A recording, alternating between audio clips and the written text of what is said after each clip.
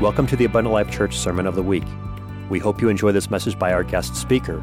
For more information about Abundant Life Church, please visit www.abundantlifechurch.org. Today, what I want to talk about, I've talked about this before. Every story in the Bible is an old one to us, right? Even to me. And this story is a very familiar one, but it's one that I think the body of Christ needs to hear, because we need to understand and apply and administer mercy. And this is a story about a young man that was the son and an heir to the king of Israel. He was the son of Jonathan, grandson of Saul, and his name was Mephibosheth. And to put this into perspective, we have to understand the relationship between David and Jonathan. Now, David, you remember Saul? Saul was stupid. You know, he offered sacrifices when he should. He knew better, right? And he did things against the will of God, and God, the punishment was, Saul, you're just not going to be king anymore. And, you know, the thing that came to my mind with this is, you know, we're in transition, right? Well, the transition from Saul to David was a pretty tough one.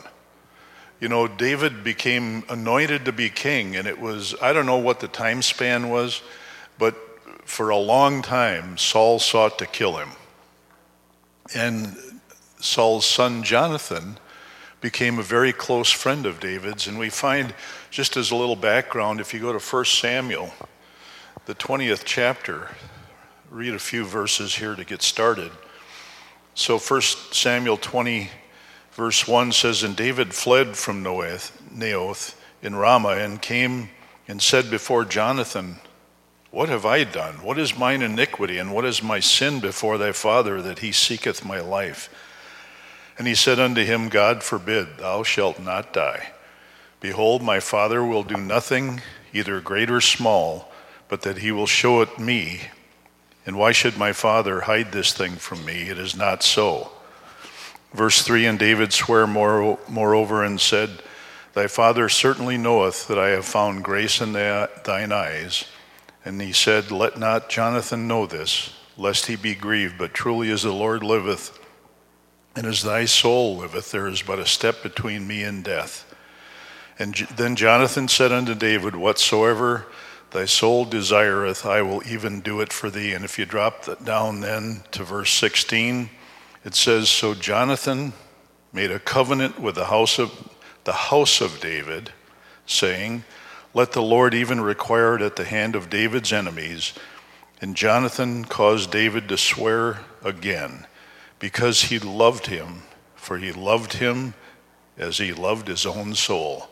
So the relationship between David and Jonathan points out what a friendship. You know, I've never had a lot of close friends in the world. And I don't say that to brag or anything, but the people that I've been close to have been right here in the house of God, in God's kingdom. They're the ones that I've been closest with. And there is a bond there that can't be accomplished in the world, because your body, mind, and spirit are all focused on one thing, and that is living for God. And so our closest friends, I think, should be right here. And when I say right here, I mean in the kingdom, in the family of God, in the body of Christ. That's where we should pick our friends. And so this friendship was exemplary of how our friendships should be. You know, that we cover for one another, we care for one another. And when I say we cover for one another, I mean we cover one another in prayer. We build hedges, pray umbrellas over one another of protection and blessing. I can see it here because I can see right through the pulpit. So,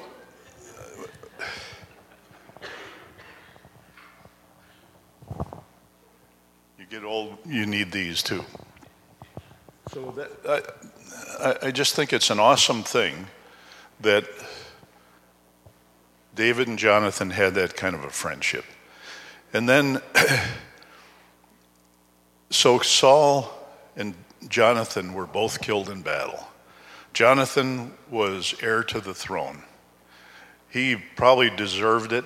He probably earned it. But God had other plans, and he anointed David. And so, after the death of Saul and Jonathan, David became king of Israel. And so, before we get into the story, I just want to point out a scripture in Galatians 6 and 7. That is, be not deceived, God is not mocked. For whatsoever a man soweth, that shall he also reap. Never forget that. You sow to the wind, you reap the whirlwind. You sow into good things, you reap good things.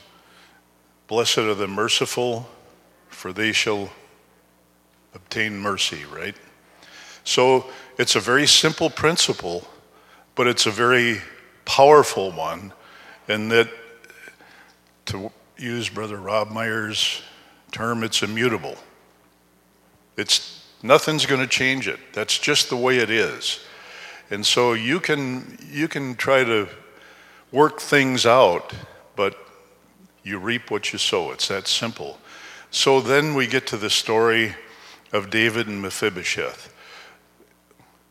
And what David is sowing here is something that we'll pick up on. So if you turn to 2 Samuel, the ninth chapter, let's read this.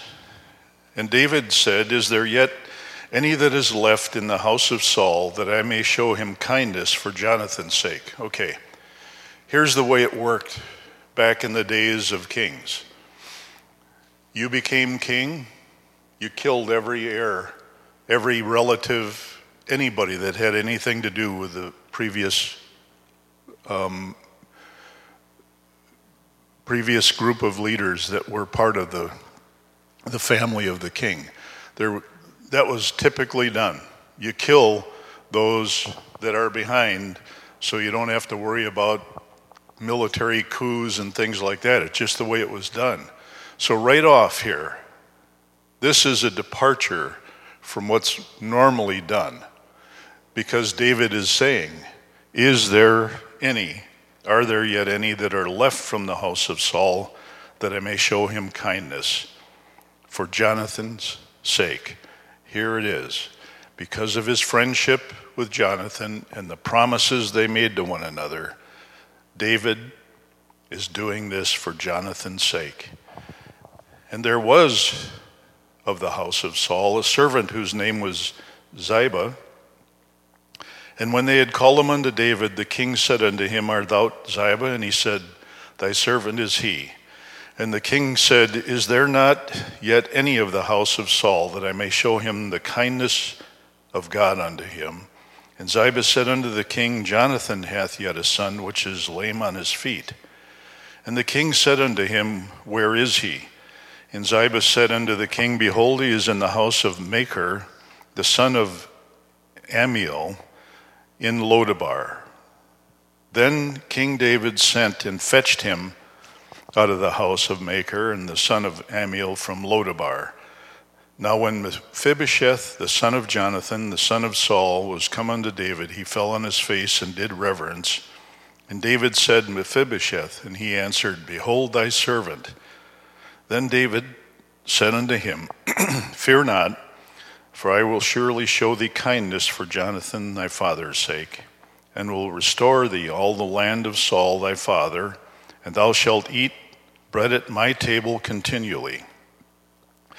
And he bowed himself and said, what is thy servant, that thou shouldest look upon such a dead dog as I am? Then the king called to Ziba, Saul's servant, and said unto him, I have given unto thy master's son all that pertaineth unto Saul, and to all his house. Thou therefore and thy sons and thy servants shall till the land for him, for thou shalt bring in the fruits, that thy master's son may have food to eat. But Mephibosheth, thy master's son, shall eat bread always at my table. Now Ziba had 15 sons and 20 servants. Then said Ziba unto the king, according to all that my lord the king hath commanded his servant, so shall thy servant do.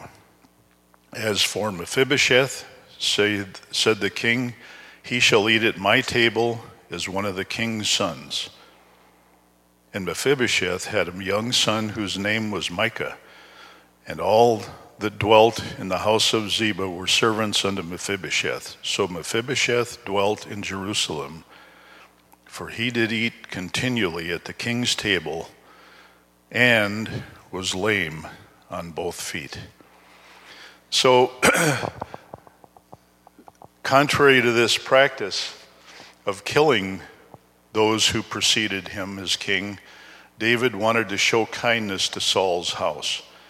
The Hebrew word used for kindness is, I'll spell it, Khehchsed, chesed, something like that, which is possibly better translated loving kindness, which really perfectly describes the relationship between God and his people, a deep and lasting covenant relationship. That's kindness. So why show kindness? Well, for Jonathan's sake. Friendship. David was a man of his word. He made a promise. He made a covenant with Jonathan, and he kept it. And so here's what we learn about Mephibosheth. The first thing we see in 2 Samuel 9 and 3, and the king said, Is there not yet any of the house of Saul, that I may show the kindness of God unto him? And Ziba said unto the king, Jonathan hath yet a son, which is lame on his feet. The last thing we hear about Mephibosheth in Samuel 9:13, so Mephibosheth dwelt in Jerusalem, for he did eat continually at the king's table, and was lame on both his feet. So Saul's servant Ziba was the one that was brought to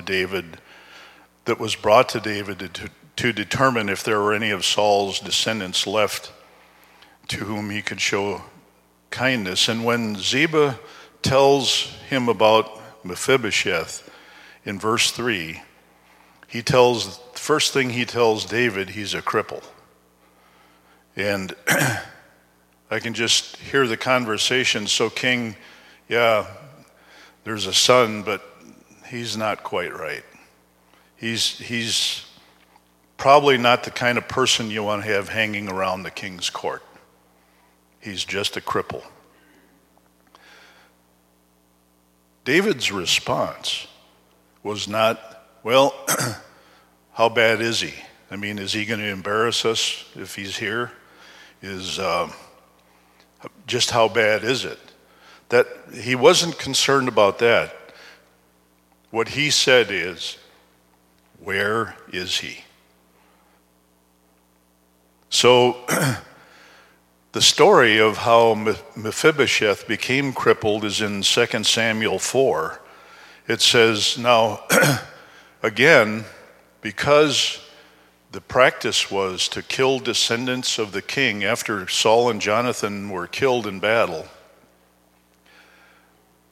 Mephibosheth was a very young lad. And so in 2 Samuel 4:4, it says, Saul's son Jonathan had a son whose feet were crippled. He was 5 years old when the report about Saul and Jonathan came from Jezreel. The one who had nursed him picked him up and fled, but as she was hurrying to flee, he fell and became lame. His name was Mephibosheth.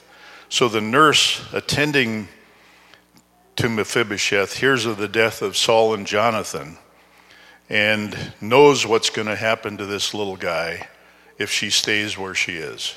If they find him, she knows he's going to be killed. So her intentions were good. She picks him up and begins to run, and something terrible happens. It's one of those accidents that have tragic consequences. The boy's dropped, his feet are damaged, and he can't walk. Now get this. The name Mephibosheth means shame. In those days, your name meant everything. Now our names are pretty random. My name's Clifford. I guess if it was the Hebrew times, I'd be the big red dog.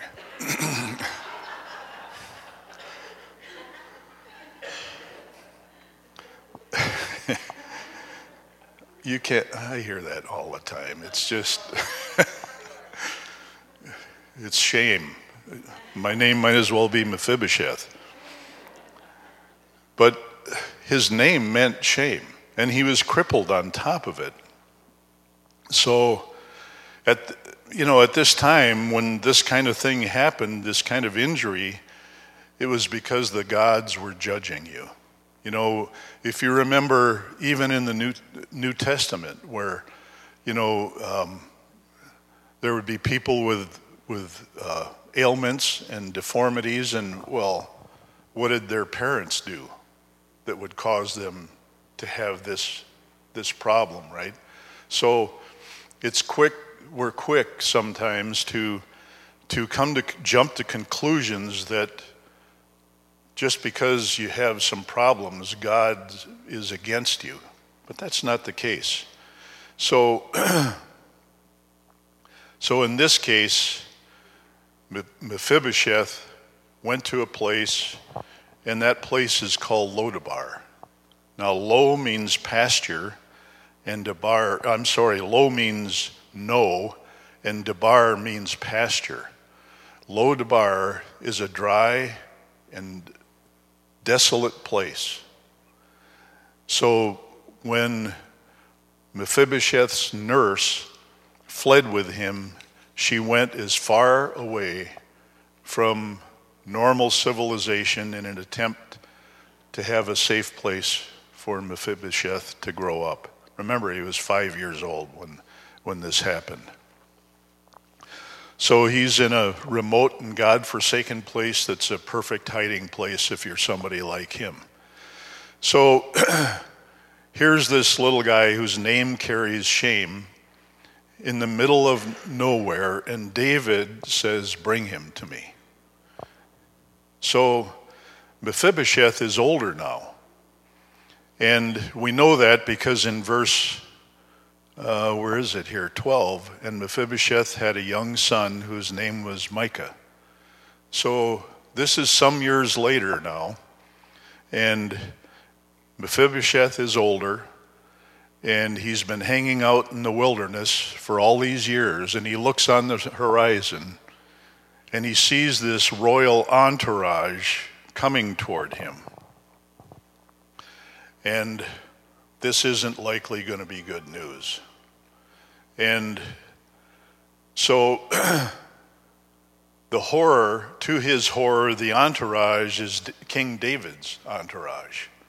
So you got to imagine what's going through his mind as he sees this group of people coming toward him. He figures, this is the death squad. This is going to be the end of it for me. And so he might have been thinking, well, I've lived longer than I thought I would, but now I guess it's over. So as the entourage arrives, they ask him, "Are you Mephibosheth?" And he says, "Yes." And they say, "The king wants to see you." So the next thing you know, he's before King David. So what does he do? He probably does the same thing that you and I would do if we were just terrified and scared witless about what was about to happen to us. He got down in front of David in a posture of humility, and he said, "I'm your servant." Now here, are two words that David utters in 2 Samuel 9 and 7 that changes everything for Mephibosheth. He says, "Fear not. I will show you kindness for the sake of your father Jonathan." So, here's Mephibosheth about to receive something, number one, that he didn't deserve, number two, that he couldn't earn, number three, that he could never repay. And it's happening because of what someone else is doing for him. Does this sound familiar?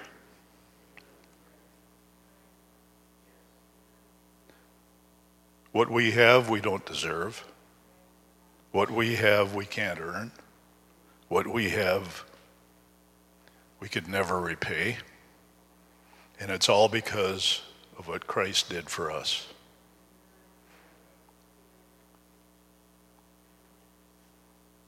This is what's cool about the Old Testament.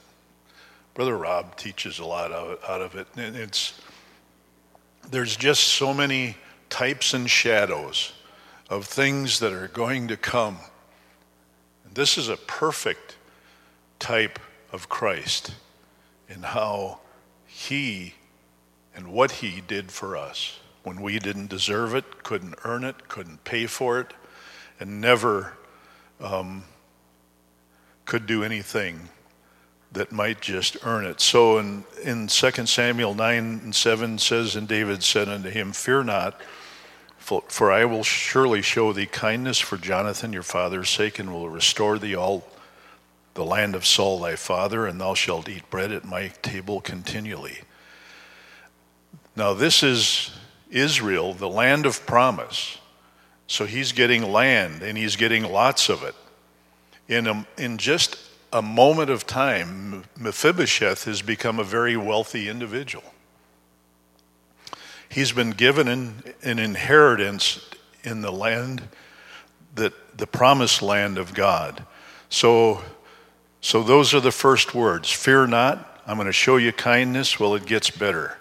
David says, I'm not only going to give you land, but I'm going to give you your dignity. So he said, I get it. I understand your name means shame, but you're going to eat at my table. And to be invited to the king's table was an extremely high honor. But it even gets better than that. Mephibosheth, not only are you going to eat at my table, but you're going to be treated just like one of my sons. He's going to have a family. So again, this is a perfect example. You know, before Jesus went to the cross, we Gentiles were dogs. But now, we are adopted. Just like Mephibosheth was going to be treated as a son, that's the way we're treated. We are the son. You know, we're sons and daughters of the King, right? So again, it's another perfect example of what Jesus did for us. What David did for Mephibosheth is very similar to what Jesus did for us. We are adopted into his family. So, here's Mephibosheth in the king's palace eating at his table because somebody fetched him and carried him out of Lodabar. He's in a beautiful place with an ugly problem. He's been delivered, but he's still damaged. And he's been properly carried out of Lodabar. His position has changed, but his condition has not. He's still a cripple. He's still lame on his feet, can't walk. So he's been delivered, but he's still got his problems. So just like some of us are here today, we're in a new position, but we're still broken. We're in the palace, but we're broken. We've been delivered, but we're damaged. We have stuff from our past, from our old lives that hang on. We struggle with hurts, habits, and hang-ups, right?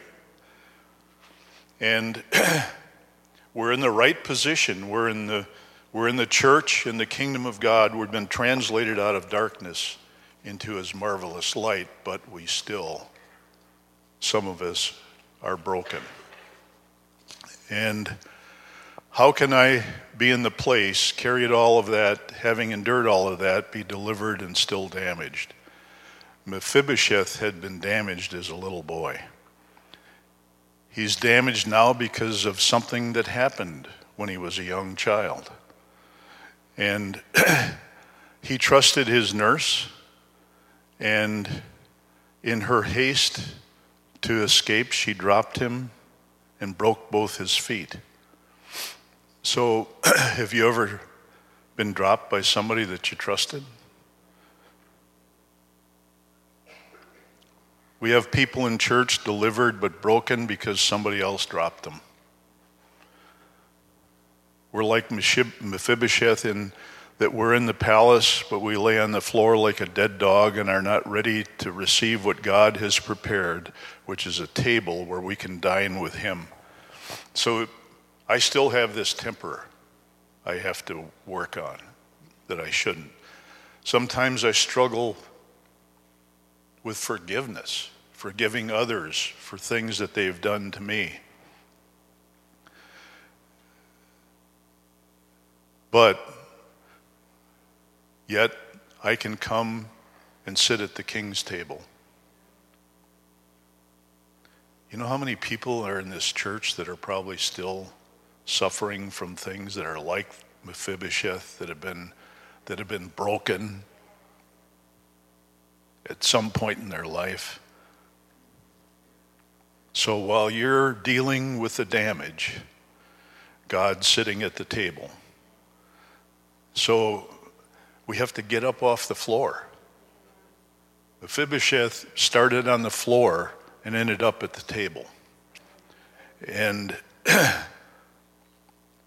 but he was still damaged. You know, nobody in their right mind accepts a package from UPS or the Postal Service that's been damaged, right? You send it back. But God, who's rich in mercy, has said, I'm going to pick you up, and in spite of your problem, I'm going to help you get to the table. Philippians 3:13 says, Brethren, I counted not myself to have apprehended, but this one thing I do, forgetting those things which are behind, and reaching forth unto those things which are before, I press toward the mark for the prize of the high calling of God in Christ. Forget the past. There's a place that's been prepared for you. You may be crippled, but you're a king's kid. You may be broken, but you're a child of the king. You may be seeing yourself as a dog, but you are still a child of the king. When you have been baptized in Jesus' name and filled with the Holy Ghost, you are a child of the king. You are no longer an orphan, but you are now a son. So, Mephibosheth sat down at the tables, and get this, he ate meals he didn't cook. He had land he didn't purchase. He lived in a palace he didn't build. He sat at the table with the other king's kids. And when you saw Mephibosheth from the waist up, everything looked fine. But when you pick up the tablecloth and look underneath, you still see that he was lame in his feet. Mephibosheth never was able to walk ever. So we are delivered but damaged. So I say thank you, God, for your great grace, your great patience, your great mercy.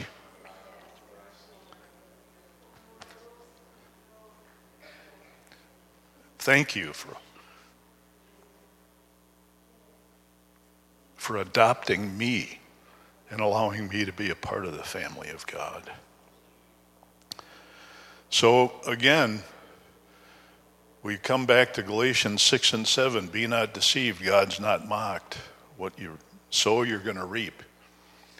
So the big thing, the big takeaway on this is this.